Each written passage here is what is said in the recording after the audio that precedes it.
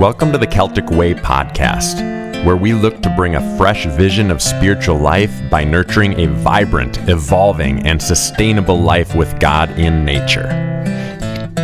Celtic spirituality is an ancient tradition of seeing God in everyone and in everything. This episode on inclusivity is dedicated to all those who have been excluded by religious organizations. Well, welcome to the Celtic Way podcast, and I am so honored and excited to be here with one of my favorite people in the world, Scott Jenkins, and today we're going to talk about inclusivity. Now, one interesting thing, Scott, is that I think as we discuss some of these things, specifically inclusivity, a lot of people are going to hear this and say, oh, there's some new age thought behind faith or religion. But the reality is that couldn't be farther from the truth, because this is not a new way of thinking at all. It is not. But I understand how you think and feel about it, this whole new agey thing. I can, honest to God, just yesterday had somebody say to me, oh, so now you're involved in the pagan playground now? And I was like, no. It's not that at all. But we understand why people are like that. Sometimes when people hear about something maybe they're uncomfortable with or just haven't heard much about, they're quick to label it as whatever they want to label it as, to put it in a category where they don't have to deal with it. Oh, yeah. And there's a lot of misunderstanding.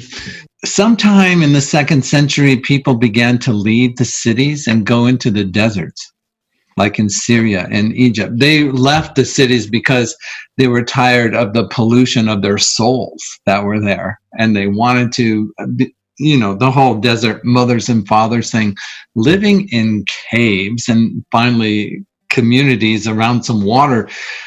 And whatever it was, I can only imagine it was the Holy Spirit at work in somebody who led a small group of people from these deserts all the way up to what is today the United Kingdom. And they transplanted that desert spirituality in the United Kingdom. And that's important because through the late 2nd, into the 3rd century, into the 4th century, you have this Christianity that is spreading from below. It's rising up, right?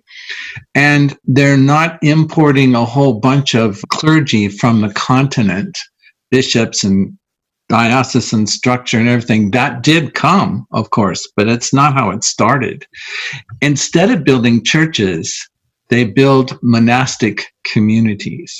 Isn't that interesting? Mm-hmm. And so the contemplative rhythms of life that were there in the desert became a real part of what was happening in Britain. And so you have this whole different feel, this whole different mode of being church.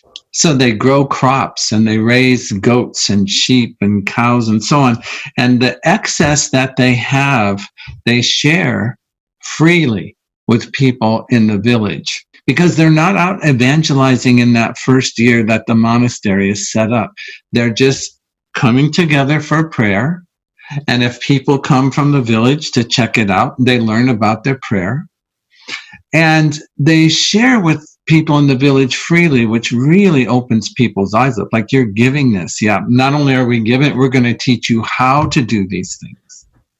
And when you have your children, if you want, we can teach you about letters and how to write and how to read and how to sing. And of course, what did they teach them? The scriptures, the Psalms, right?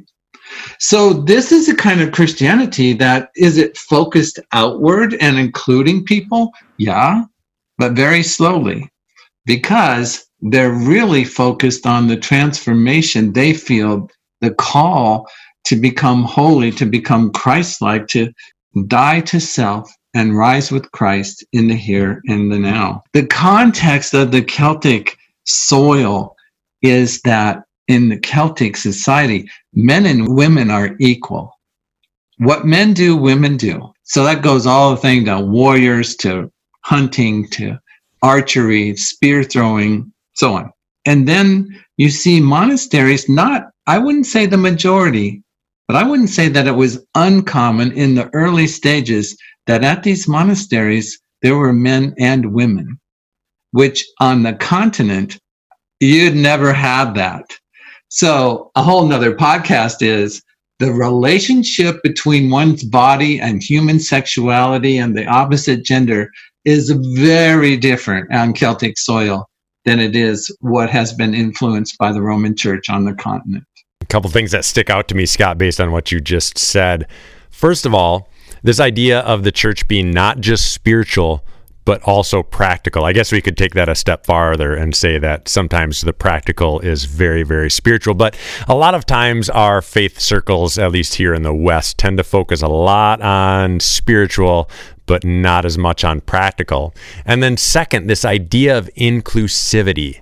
I do not think our modern faith communities, specifically in the West, I do not think they do inclusive very well. No, we don't see that right now. No, we don't. Yeah. So it's very earthy based, it's just so alive and very practical. Yes. And one of the things, Scott, that I love that you shared last time we spoke is that inclusivity starts within us. And I've got to be honest, every time I've thought about the thought or the idea of being inclusive, I always think about the other. I always think about the person in front of me or other people out there. I don't think I've ever considered the idea of being inclusive within myself first. Once you see that, you can't let go of it. So here's a story, real life story. I started an ecumenical Catholic community, which means Roman Catholics are not going to like you, and Protestants don't want to be around you. So I've already offended everybody just in the name.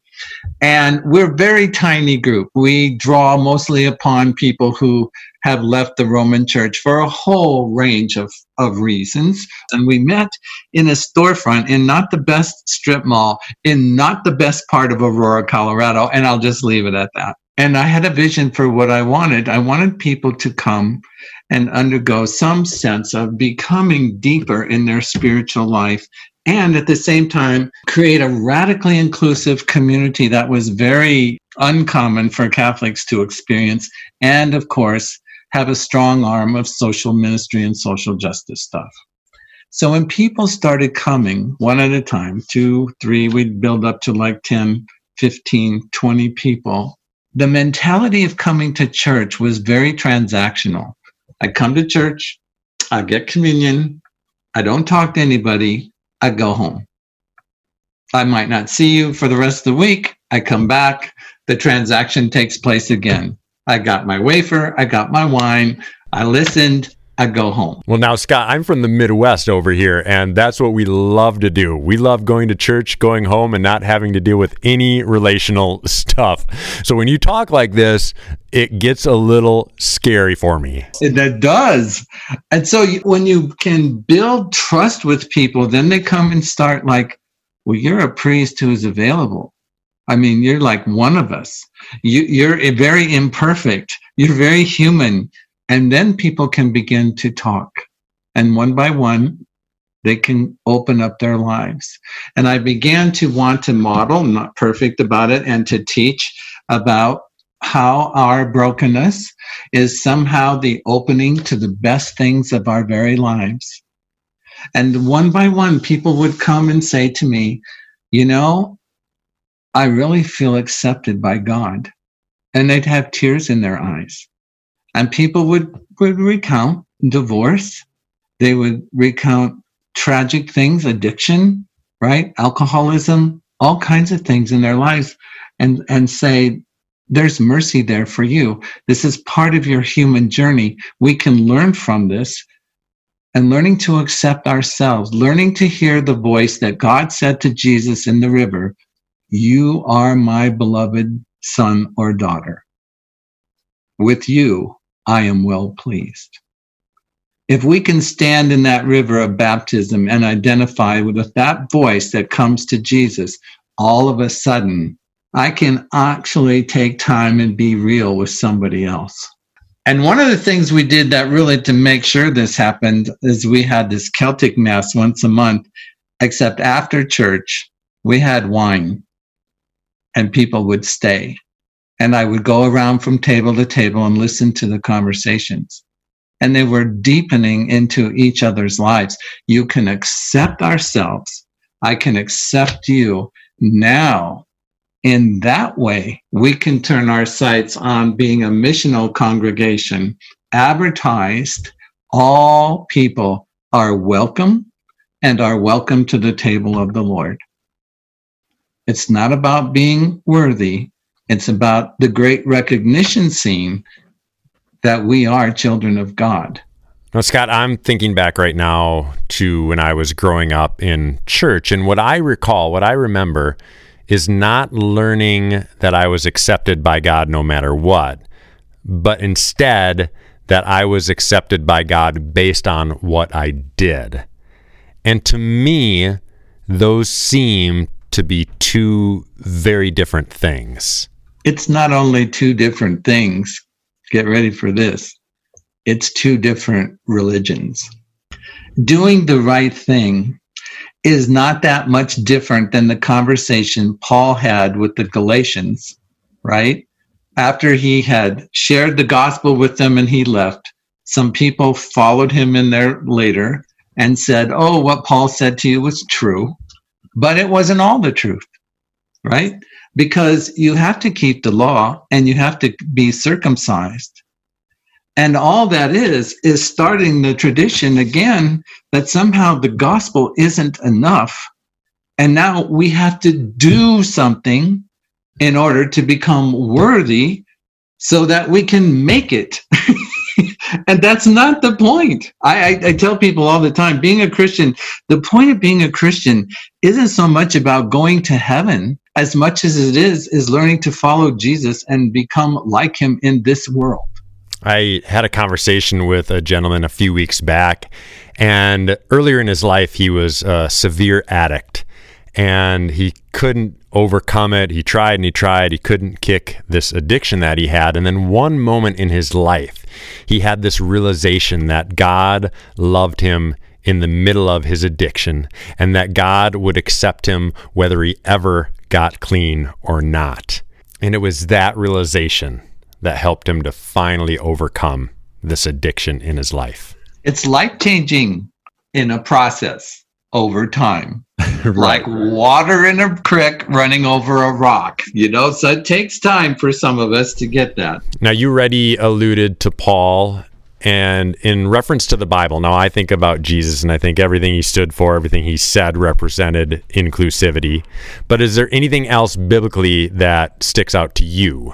Oh, there is, and it could be that I'm just teaching this class on Galatians right now. And Paul's argument to these people who followed behind him, he's like, no, it's not the law. It's not circumcision. You see, all the way back, what is it in Genesis 12:3? God takes a very imperfect couple, Abram and Sarai, and he's talking to Abram, and he says, out of your seed, the nations of the world will be blessed. And then Abram believed God, and God counted that as righteousness. No law, no moral perfection. I mean, Abraham, who became Abraham, did a lot of great things. He had his failures. They're in black and white, and God still walked with him and blessed the nations through him. And so I think about that. I think about the coming of Jesus, who is always reminding us, right, that somehow we have forgotten that we stand in the thick of the waters of a Judeo-Christian religion. And so Father Abraham, as Paul says in Galatians, is our father based on faith, not on works.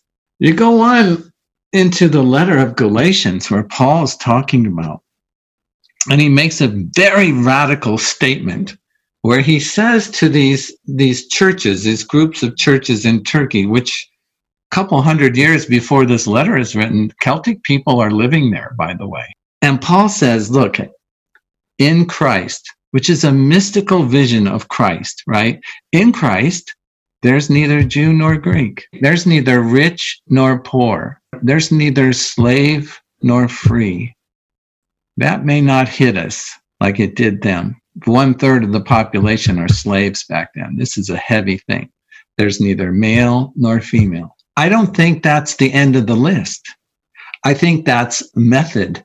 I think that's dynamic. I think what Paul is seeing is a little bit of the vision, but he doesn't see it all. Because time goes on.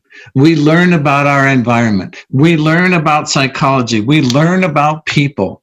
We know that men and women are different, but they're also equal. Everybody needs to be included. I can't imagine that anybody today who studies psychology and science and human physiology and so on, that somehow because people's sexual orientation or the color of their skin or whatever it may be, just by those things have to be excluded from the people of God. I think if Paul were alive today, that list would be a lot longer. It would be much broader and deeper, and we would all be a lot more uncomfortable until we really could go inside and look at ourselves. Well, I couldn't agree more with all of that. And when we think about what Paul was talking about, he was just talking about issues that were divisive in his day and alluding to the reality that the kingdom of God, the kingdom of heaven on earth, brings that which is divisive together. So now in our modern thought process, and this is the problem with looking at the Bible literally, not giving it any space to breathe, is that we just cut it off at what Paul says. But if we take the concept and bring it into our current culture, we would add the LGBTQ community. We would add gender issues to it as well. These areas of division, which we see a lot of in our world today, I believe should be the space where we see faith, where we see the church, where we see Christians shine. But unfortunately, this today, I think the church, faith, and Christianity are falling flat on. Yeah, I do too. It doesn't take a genius to look and see the pain and suffering that's in our world right now. And it seems like these are very, very dark days. There's just so much ripping in the fabric of our own society. People are nervous, anxious, scared. And then I have to stop and think that this may be a pregnant moment. All of life seems to me to come out of darkness.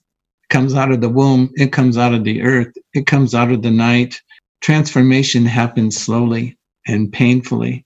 And the darkness is the symbol of there's something powerful going on in a place that we cannot see. We cannot see fully.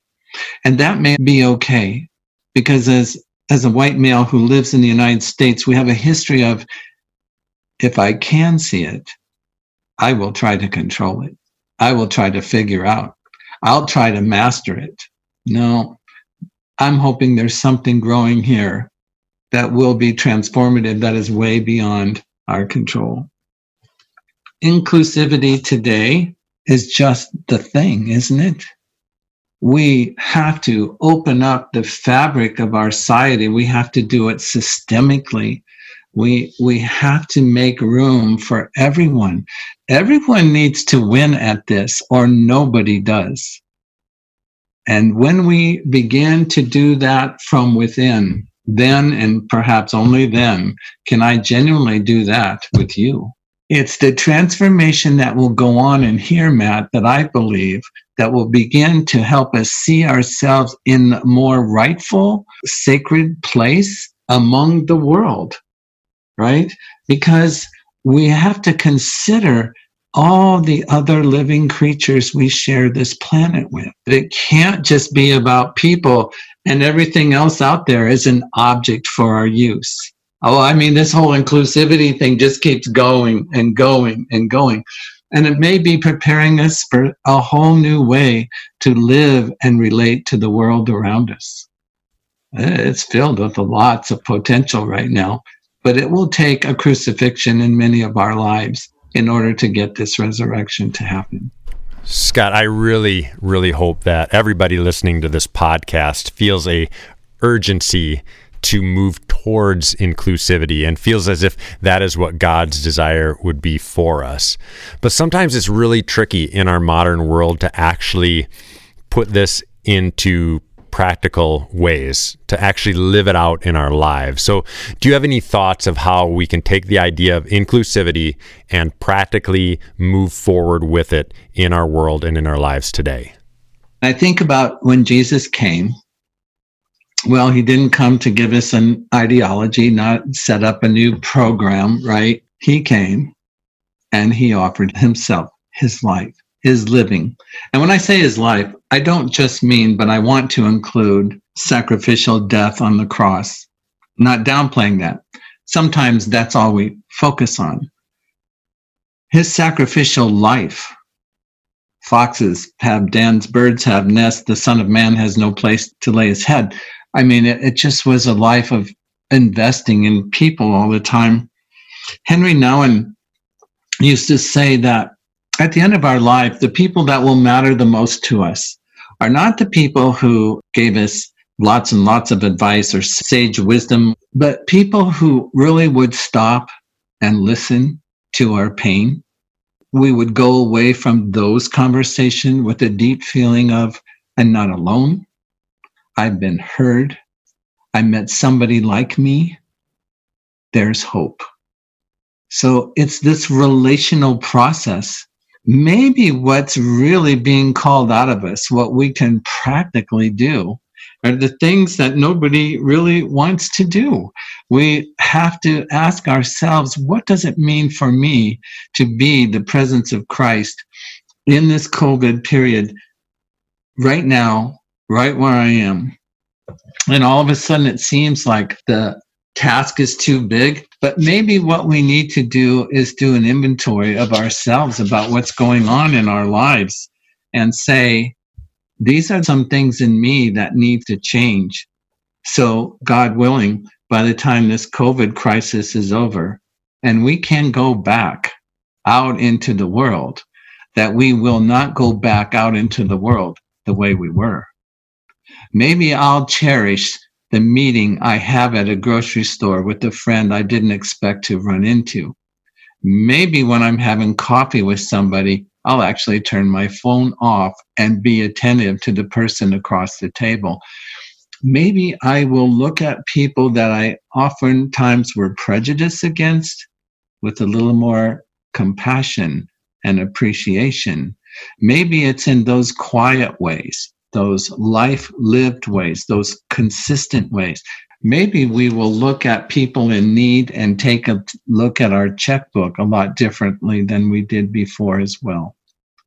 Maybe that hungry person on the corner or living in a tent in our city is maybe worth asking ourselves the question, what can we do about this?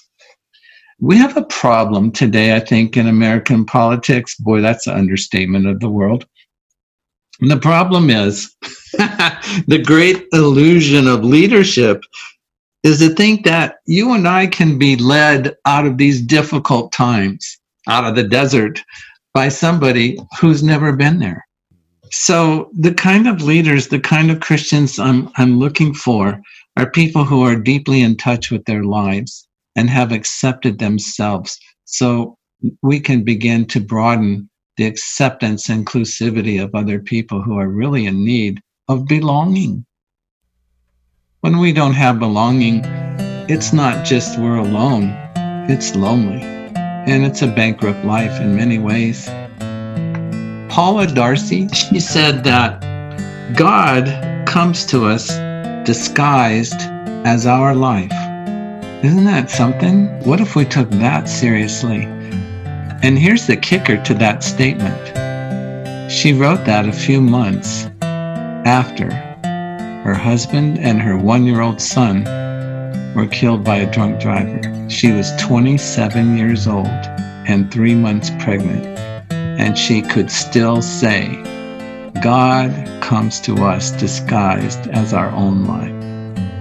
Frederick Buechner says that in order to find God, we have to listen to our own life.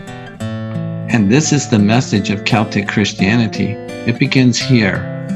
Find the light of Christ that is a gift. Work at it being transformative in your life.